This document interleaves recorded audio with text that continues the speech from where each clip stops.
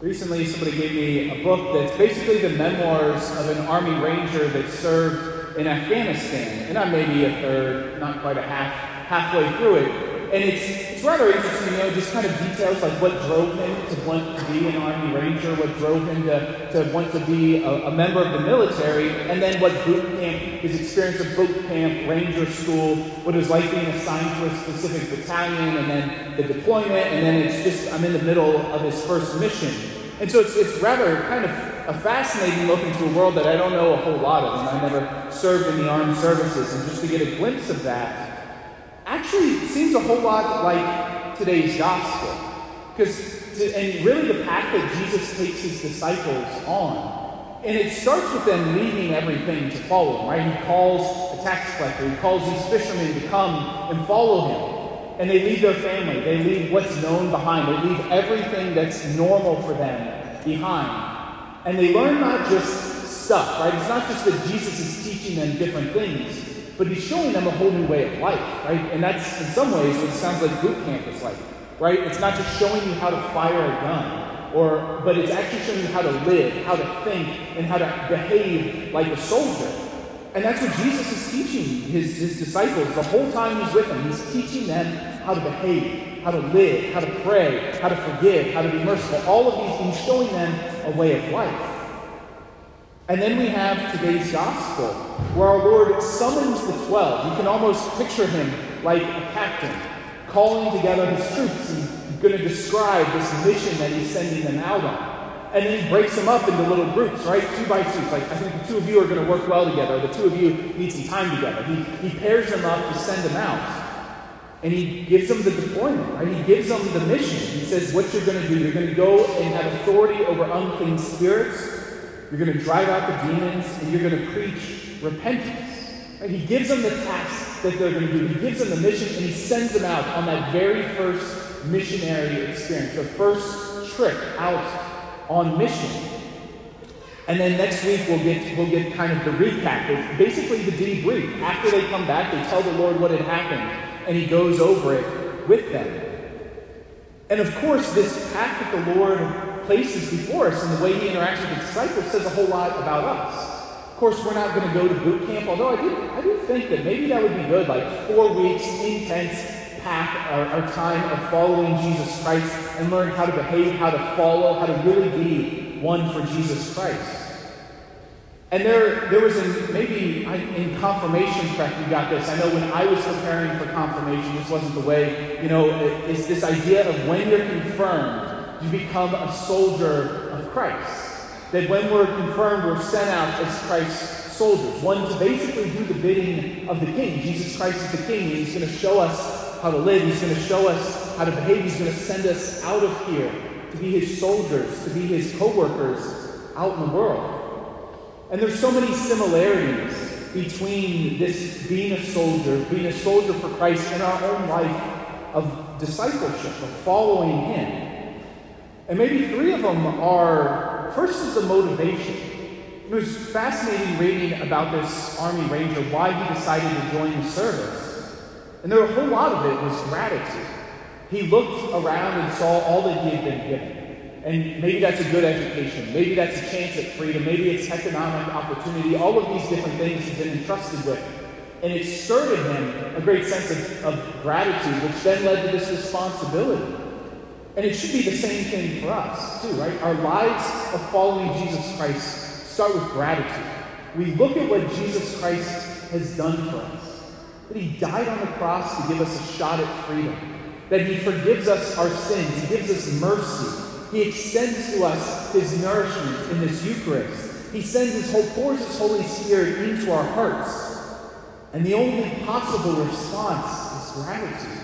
Is a recognition of all that the Lord has done for us. And then there's this responsibility, when we realize what he has, to go out and to share it, to live it. Maybe after this motivation, another similarity is weaponry. Of course, a soldier, uses hand grenades and an M16 and all sorts of different things, which, of course, I don't think we're given that in our lives of discipleship. But we're given different sorts of weapons, right? The weapon of truth. The fact that Jesus Christ reveals the truth to us. He gives us the gospel. He gives us the good news. He gives us the rosary. He gives us all these sacraments of reconciliation, of the Eucharist, and then of courage. Right? He pours the Holy Spirit in our hearts to be courageous, to be zealous, to be bold in following Him. That He gives us these tools. And of course it's His help, right? It's not our own work, but it's Him doing this work in us. And even one of the weapons that Jesus gives His disciples in the gospel today is the weapon of poverty. Right? Don't take anything with you. Don't take any money. Don't take a sack. Don't take a walking. You can take a walking stick. But basically, their total dependence on Him. Right? Don't have this grand plan of how things are going to go, but simply rely on Him. Surrender. And that's what poverty does. It says we're not going to make our comforts ourselves, but Jesus Himself is going to be this comfort for us. So they're given these weapons, even poverty. Maybe the third thing is, in the gospel today, we see the enemy. And a soldier knows who the enemy is. Of course, it's kind of changed over the past couple hundred years because think about like the Revolutionary War. It's pretty easy to know who the enemy is. Anybody talking with a British accent and those wearing the red coats, right? You can pick them out pretty easy. But it seems that as war has developed over these past couple hundred years, it's harder. Right? A terrorist can blend in with other people. You don't know who's friendly and who's the enemy. But that seems to be the same for us, too. Right? We know there's an enemy, right? That's the devil. That's Satan. But it's hard to pick him out because he's not just, wearing a certain color, or he's not easy to spot. And that's even the same for these disciples, right? They're sent out. He gives them authority over unclean spirits. And we hear that they drove out many demons. Jesus sends them out on this mission to undo the power of Satan, to destroy hell, basically. And that's the enemy. That's who they're going after. It's not people, right? The enemy isn't other people for us. The enemy is the powers of darkness. The enemy is Satan, who is really, literally out for our destruction. And Jesus sends these soldiers, and He sends us out to do this. And so He gives us this incredible path for the gospel.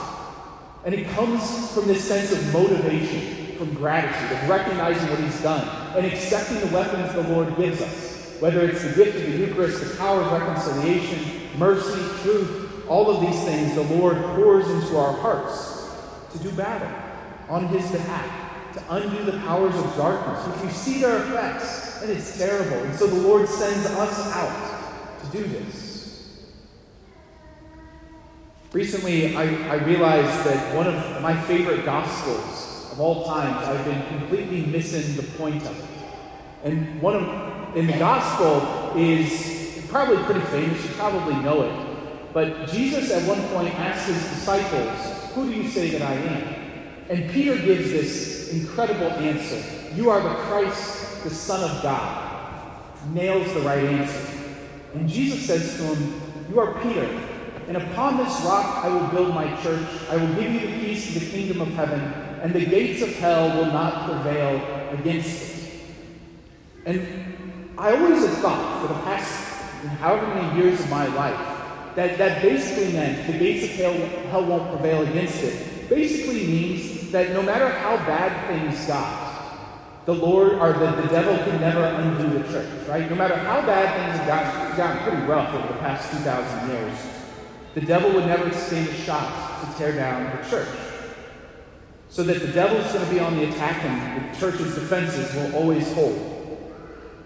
But when you look at this gospel, or when you look at those words, though, Jesus says the gates of hell will not prevail against it. Now, gates aren't really something that attacks, right? It's not artillery, it's not a cannonball, it's not a sword. But gates are used for defense. So the gates of hell means the devil's on the defensive, which means the church, us, should be on the attack. We should be the ones going out. And so I had the whole thing backwards in my head. The gates of hell will never prevail when the church is bold enough to go out on mission, to be soldiers for Christ, and to be bold in going and trusting that the Lord is doing all of this before us. And so He sends us forth every time we leave this place to go out on mission, trusting that the Lord is doing all of this work, that he's a good father that's looking out for us, who's preparing us with all that we need, whether you want to call this gifts of the Holy Spirit or weaponry from the Lord, that he gives us what we need to be about his mission. And the question is, are we willing to be bold? Are we willing to be zealous? Are we willing to be soldiers of Christ? Because God wants his world back. From the very fall of humanity in the Garden of Eden, God has been seeking to bring his world back to himself. And through the gifts and the grace and the power of Jesus Christ and the anointing of the Holy Spirit, he sends us out to help.